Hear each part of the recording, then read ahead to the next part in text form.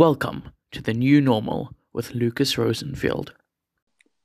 Today, we're very fortunate to be joined by two special guests and friends of the show, Noah Syndercombe and Luke Dawson, and we're going to be talking about a really interesting topic that I think is very important, particularly for young people like us. And this topic relates to nightclubs and parties and festivals, and just how soon we think that these businesses are going to be able to open again, and how they're going to be able to operate in the future, because I think it's pretty clear that there are going to be increased guidelines in place for these businesses. So we're going to be exploring what these things could be and if these industries really do have a prominent future ahead of them, or whether things are going to be extremely tough for them. So it's really nice to have you guys here, and I'm really looking forward to this. How are you guys doing? I'm good. Yeah, I'm doing good. Thanks so much for having us. Yeah, thanks for having me, bro. It's great to have you guys here. So, look, obviously we've all gone out a few times in our life, some maybe a few more than others. Yeah. So I think that obviously this isn't a nice situation for anyone, right? That we are all cooped up at home. And although we will see the lockdown lift eventually, and this, I think, whatever becomes our new normal will obviously be phased in quite slowly. So just straight off the bat, how long do you think it's going to be before these clubs are going to be able to open up again? Well, I guess, Dawson, do you want to go first, or? Yeah, sure. Thanks, Noah. Well, realistically, I think the country will slowly begin to reopen as we've seen from the news reports. But I think in the long term, it will be very difficult for these nightclubs to open up, but simply because of the hygiene and how the nightclubs function. And I think, we'll only really see these nightclubs, providing that we flatten the curve completely. I can only see these nightclubs opening midway through 2021, so next year. Yeah. Simply because as the businesses slowly reopen, they'll be able to make it work. Whereas nightclubs, they rely on customers coming in during the night, very close proximity. So it will be very difficult for these nightclubs to reopen. And also, during this process, they will be losing millions in the process. And I'm sure some of them will have to shut down. So it will be very interesting to see how these nightclubs will fare during these next coming months. Yeah, no, for sure. So, I mean, I think you mentioned hygiene there, and that's really important. So, look, it's pretty obvious that when you go into a club, it's not a very clean environment on the whole. Like, people will spill drinks everywhere, and everyone is in a lot of close proximity to each other, which is obviously quite dangerous when we're speaking about coronavirus, which is a disease that spreads so quickly and easily between people. So, I mean, Noah, what do you think are going to be some of the hygiene measures that clubs are either going to have in place, or will just be putting in place, just as a safety precaution to protect the lives of the people who are going there?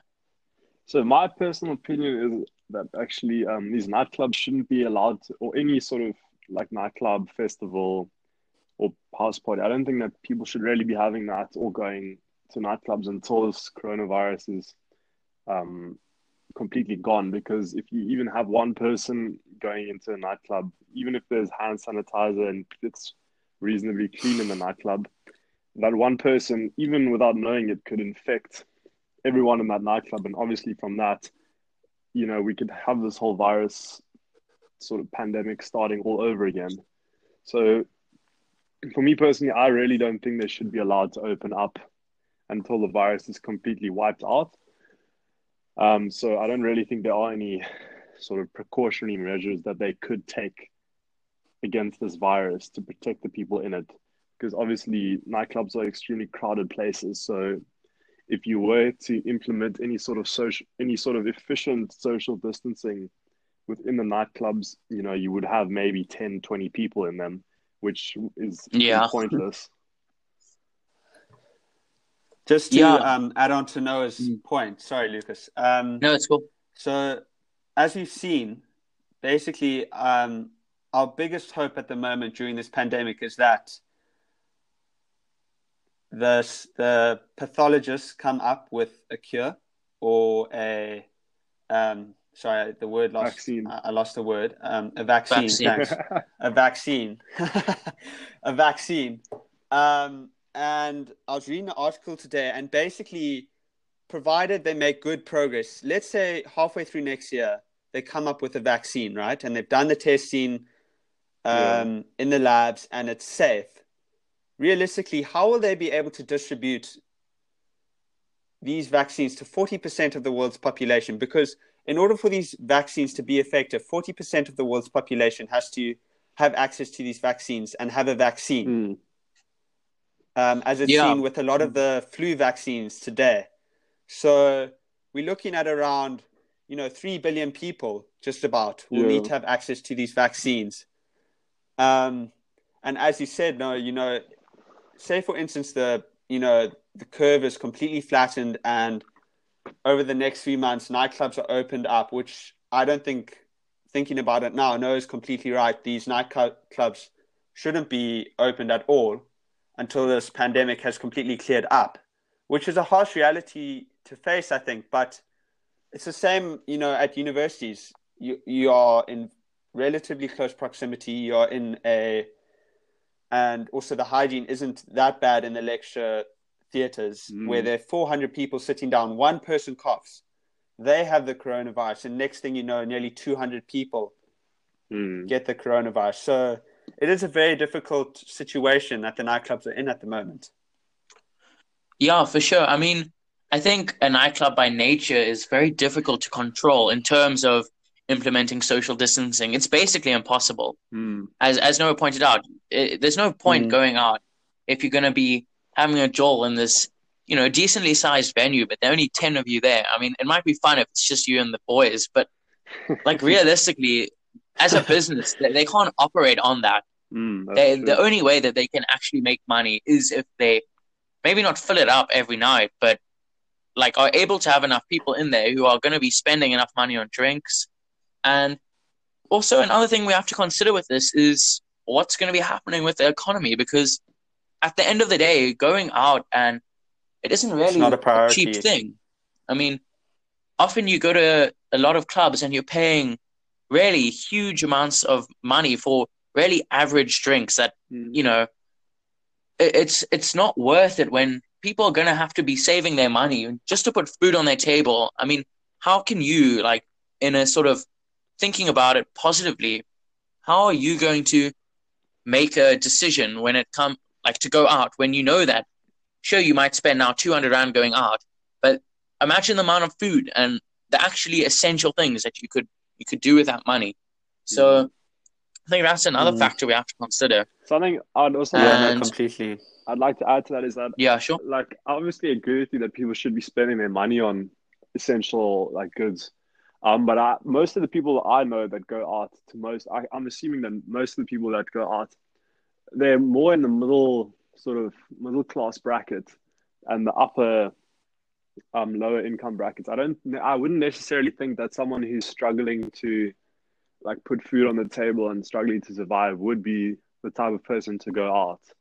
I'm not sure what you guys think about that, but I definitely think it wouldn't really be necessarily your lower income people who are going out to nightclubs or to festivals and to those types of things.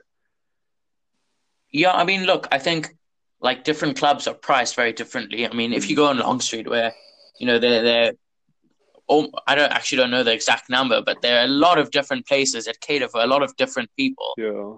And you'll see different crowds going to different places. And I think that, I think a lot of people, no matter how much money you have, still want to be able to go out and still do go out.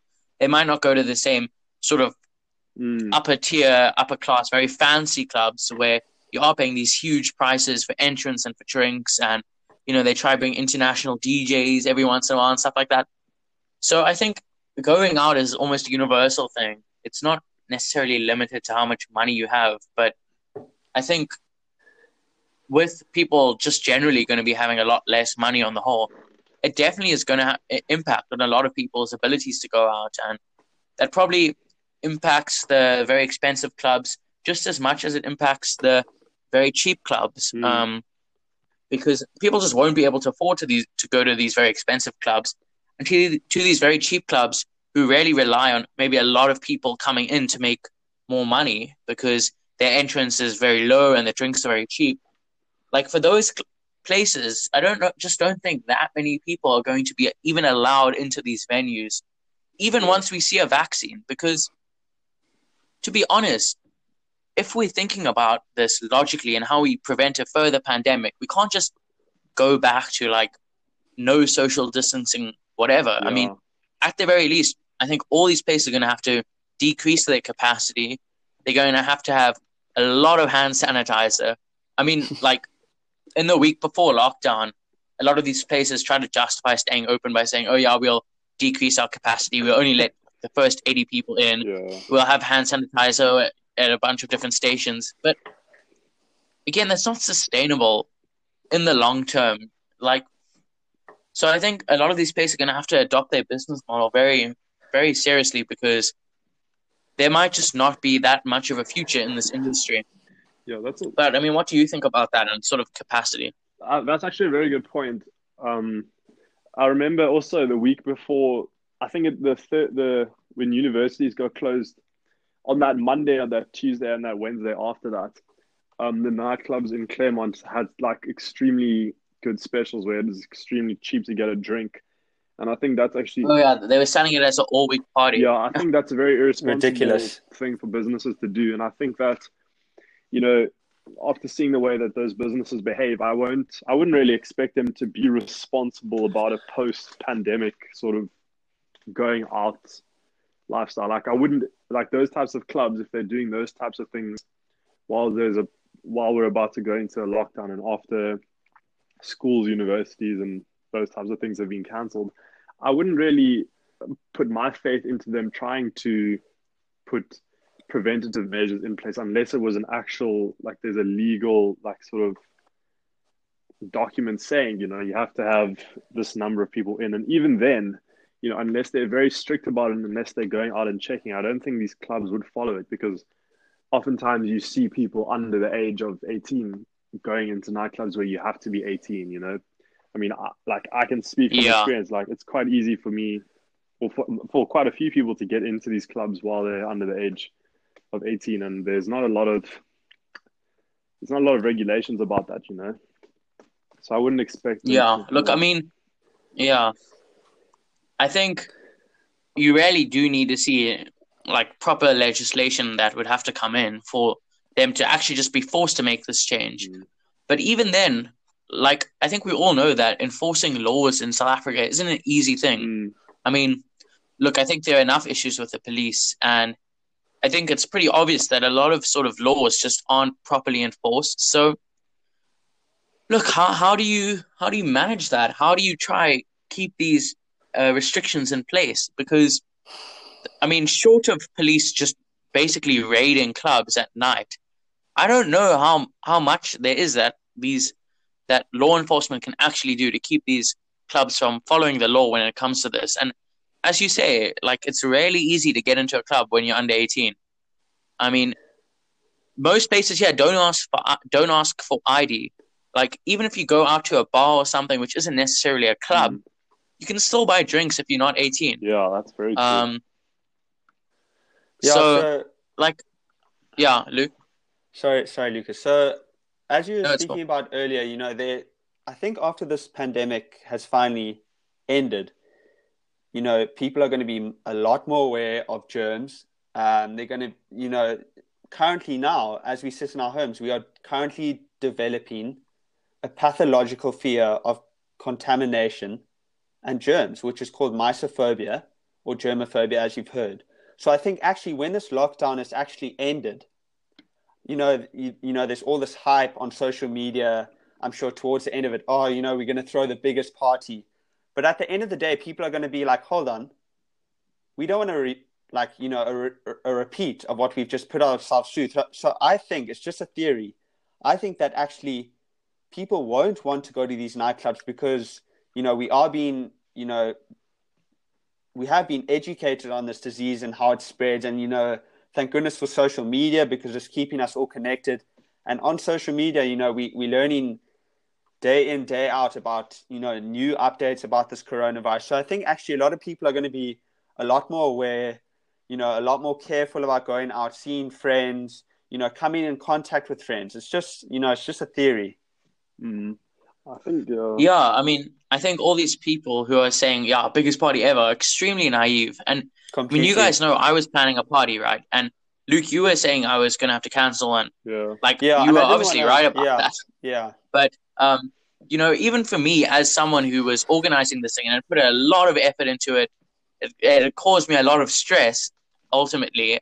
And, there was a lot of work that goes into these things behind the scenes. And this sort of brings me on to the next point, is about, like, this whole industry in South Africa, right? So right now we've seen that over 500 events have been cancelled here. Yeah.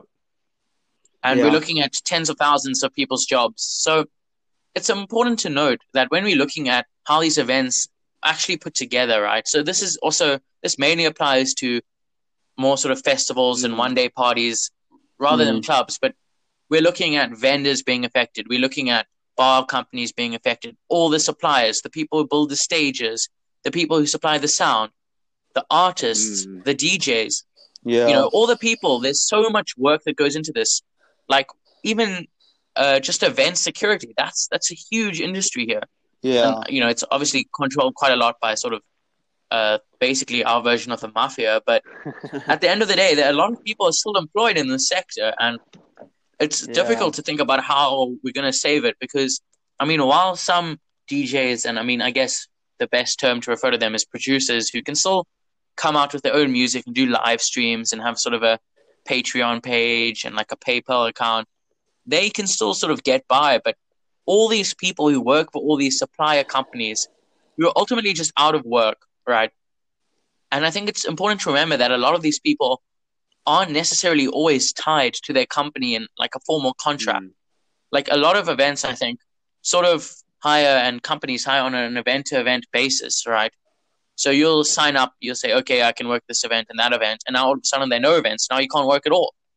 So, also you might not then necessarily qualify to receive the right government aid that you should be getting for unemployment. So I think, how do you think that this whole industry can be saved? Do you think there's a point in saving it? Or do you think that we just have to, or maybe even just face reality and realize that as a whole, this sort of whole industry of huge events where we see thousands of people attending, they just don't have that much of a future?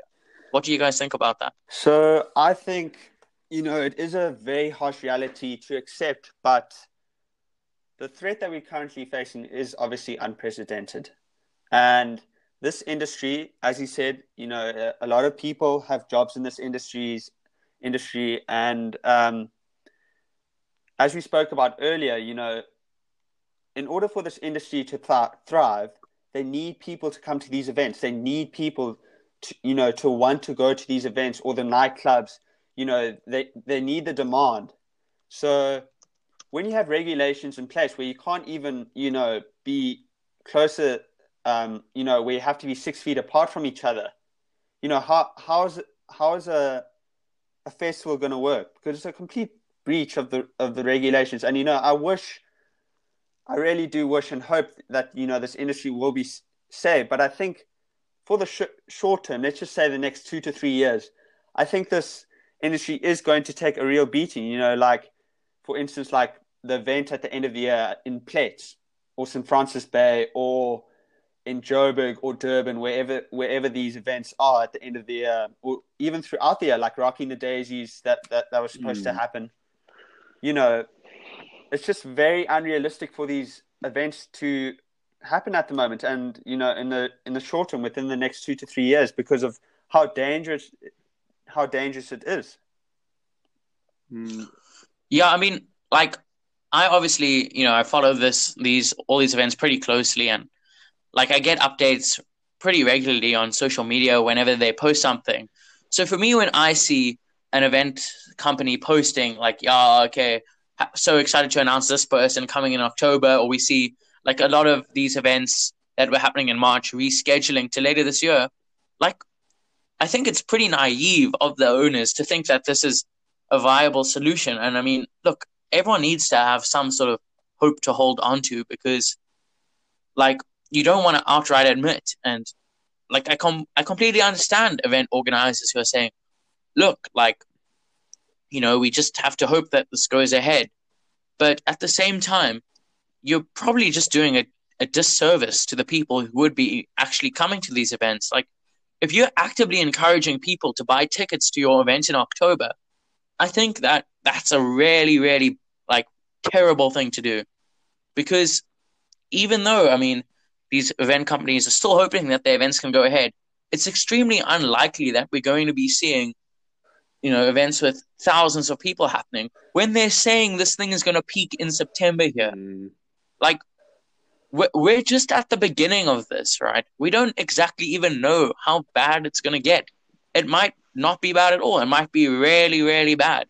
So for all the events happening later this year, I think it's just pretty poor on the part of like the organizers of them to keep marketing them as such. Like, you can still put out posts and, keep the messaging going, but for like companies to actively go out and encourage people to buy tickets, I think that's really poor. And it's good to see that a lot of events aren't doing this, but some are still promoting their events pretty heavily. And I mean, guys, like, I think these people don't want to face reality here. I mean, yeah, it's going to be really difficult these next few months ultimately, and I think a lot of people are going to lose a lot of money at the end of the day. But like, I think an interesting thing as well with arts and sort of funding of the arts now, like, I think it's important that we have good arts and cultural programs because it encourages a lot of creativity. But ultimately, I think art is a pretty subjective thing. So, if people don't like it, it might be saying something about your art. But like, we're talking about like possibly tens of thousands, hundreds of thousands of people's livelihoods getting and their income getting completely shut off just in this one industry alone. So, I mean, do you think it's just burning money if we keep pumping money into keeping these companies afloat? Because ultimately, will these businesses still be able to operate after 2 years of nothing happening? Yeah, I mean, I was what just do you think looking about at the numbers now. Just for example, Pledge Rage, because we obviously, like me and Lucas went to that. Dawson, you said you weren't at Rage, right? No, I didn't go to Rage. Rage is very interesting, and Pledge Rage and Belito Rage. Pledge Rage is about 5,000 people who go, and the tickets cost on average 3,000 rand. Now that's that's like 15 million rand just in ticket sales alone.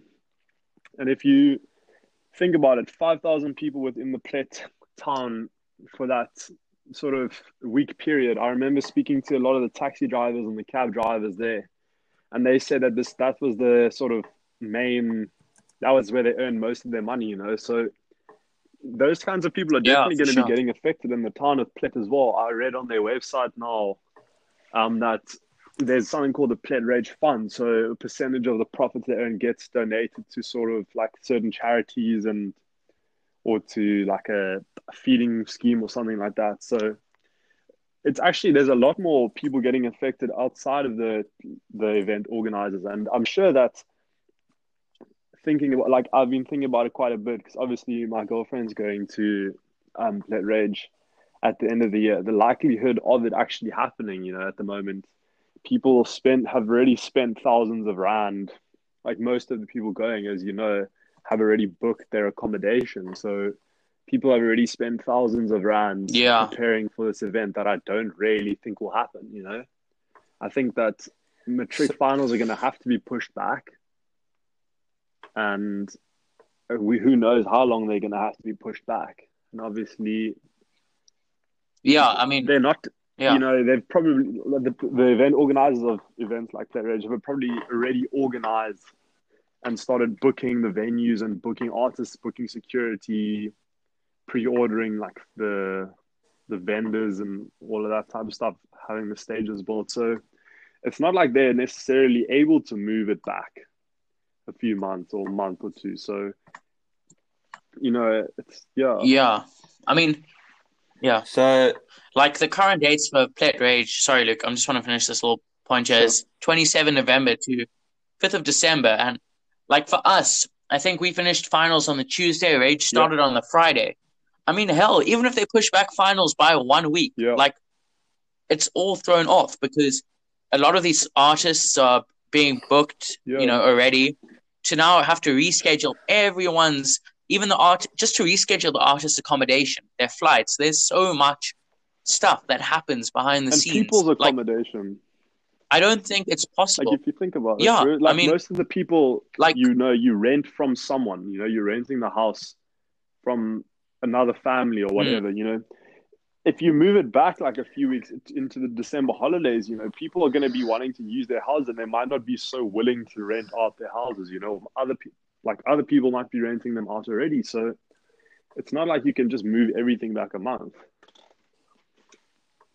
Yeah, and I mean, this whole situation is like a complete disaster, and that there is no like good outcome of this. There's no outcome that suits everyone. You just got to try work it and try find the sort of best case scenario, which is it's not an easy decision to make at all because, as you say, like, can you have Pet Rage over Christmas? No, not really.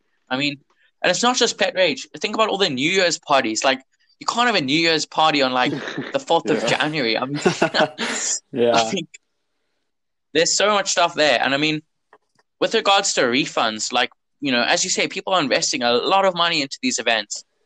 I mean, like for my event, I just couldn't offer people refunds because I'd already, had a lot of expenses that I've had to pay. So what it came down to is whether I'm going to lose all my money or whether like everyone just loses like, half of their ticket price, which is ultimately not that much. So, it literally came down to a case of me losing like 1,000 Rand or everyone like losing 10 Rand or not even because I said, we'll have this again in the future. But like the reason that I didn't postpone it is because, to like December or whatever, is because like, realistically, how can I make a promise to people that something's going to happen when no one actually has any idea whether it's going to happen or not? But I don't think that if you don't know what's going to happen, I don't think it's the right decision to assume that it's going to happen.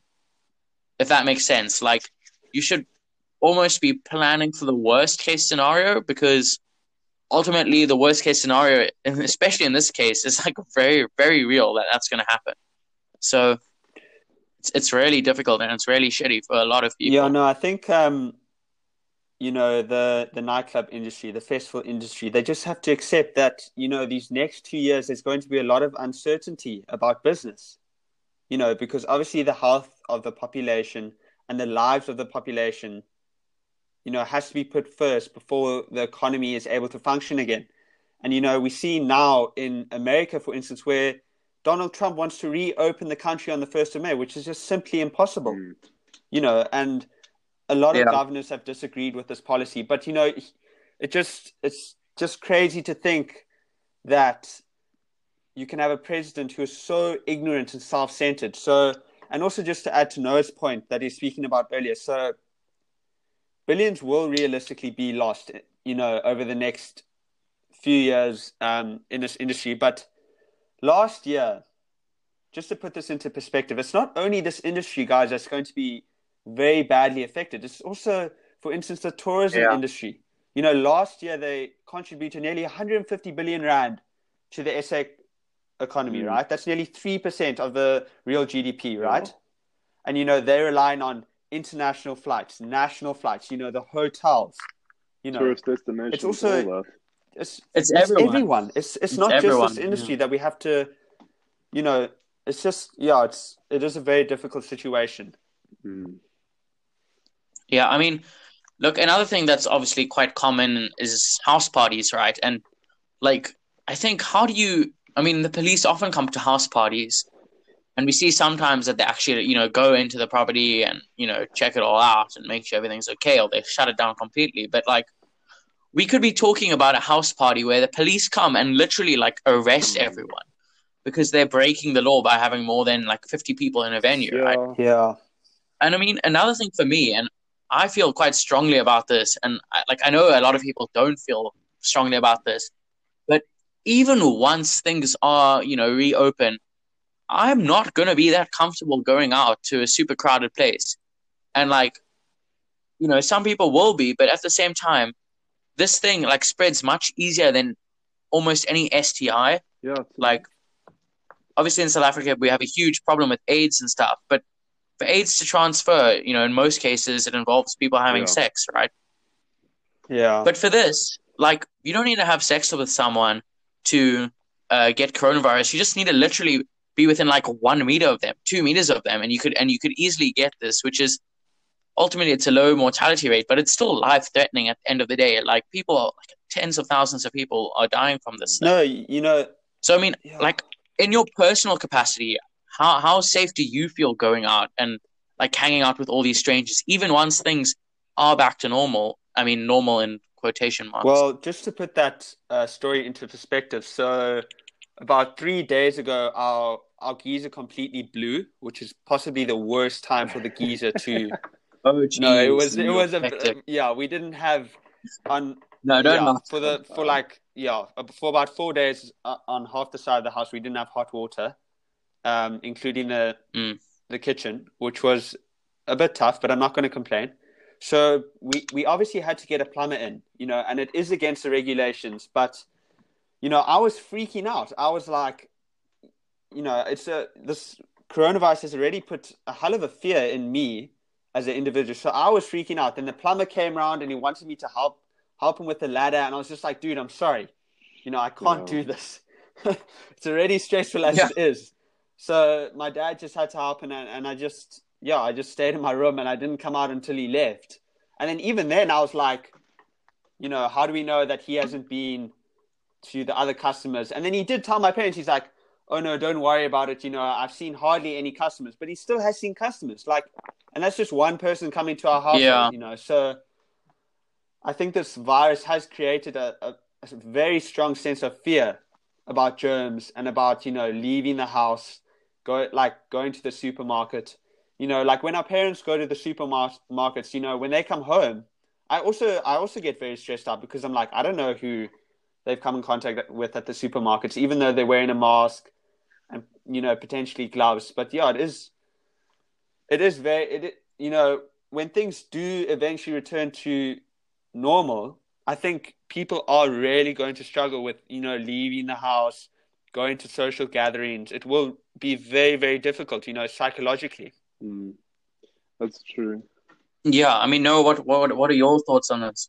I mean, for me, I don't like when this is over. I don't particularly see myself being very enthusiastic about going to an overcrowded nightclub. But I think as time goes on, let's say this, obviously this won't happen, but let's say it ends in September, like October or whatever, I wouldn't see myself going out within a month, maybe not in a month, but definitely a few weeks of the nightclubs opening, just as a precaution to see whether or not there's a spike in cases or something like that. So, I mean, obviously, I'm still very cautious about, like, I've been to the shops twice, when I go in, I wear a mask, don't touch my phone, I only touch the card or the money or whatever. So, and then when I get home, I wash my hands quite thoroughly, hand sanitizer, all of that. So I'm obviously still being very cautious, but I think I will probably try to keep up that same level of cautiousness when this is over in terms of personal hygiene. And I don't really see myself going out to a nightclub, but I could see myself going to see friends, but not in large numbers of people, I would see maybe 5, 6 people at a time. But I think when it starts getting bigger than that, I might get a bit more uncomfortable. Yeah, I mean, the sort of guy who's leading the response in America, well, at least trying to lead, Anthony Fauci, he basically said that, yeah, guys, you're not going to be able to handshake people ever again. It's that bad. So, I mean, if you can't handshake them, surely you can't hug them. You know what I mean? There's so much that we're going to have to do to improve how we keep ourselves hygienic in these environments. And how we interact with other people is actually probably going to have to fundamentally change in the future, because we don't want to go back here. And I think it'll probably be a repeating pattern now. I think we see a sort of a pandemic coming out every 10, 20 years, like Ebola and swine flu. So these things, they're here to stay ultimately, and we can't just keep acting as if like nothing's happening.